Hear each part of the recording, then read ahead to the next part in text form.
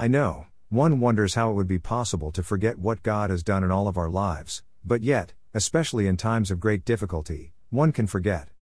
Forget about that chance meeting that changed the course of our lives. Forget about God's answers to prayer given so many times that we had absolutely no clue about or could ever possibly orchestrate. Forget about God's wondrous presence that defies materialistic logic. Forget about the goodness of God when we least deserved it. Forget about God's patience with us and His willingness to forgive through His Son. Forget about God's grace given through His Son, that personifies the love of the Father. Forget the forgiveness we have received so many times when we thought we had blown it beyond repair. Forget the sacrifice of Himself that Jesus willingly walked through, so that He could bring us back to our Father. Forget the healings we have received in our bodies, minds and spirit. Forget the pool of God's grace that is new every day. Forget the sure guidance that is always available in God's holy word. Forget the beauty of prayer and the peace that it brings.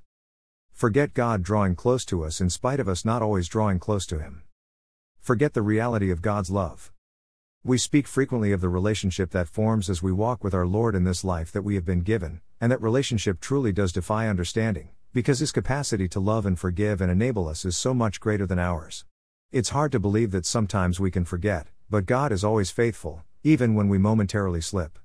Beautiful beyond all description, that is who He is. And I praise His wondrous name. Worthy is the Lamb. Blessings.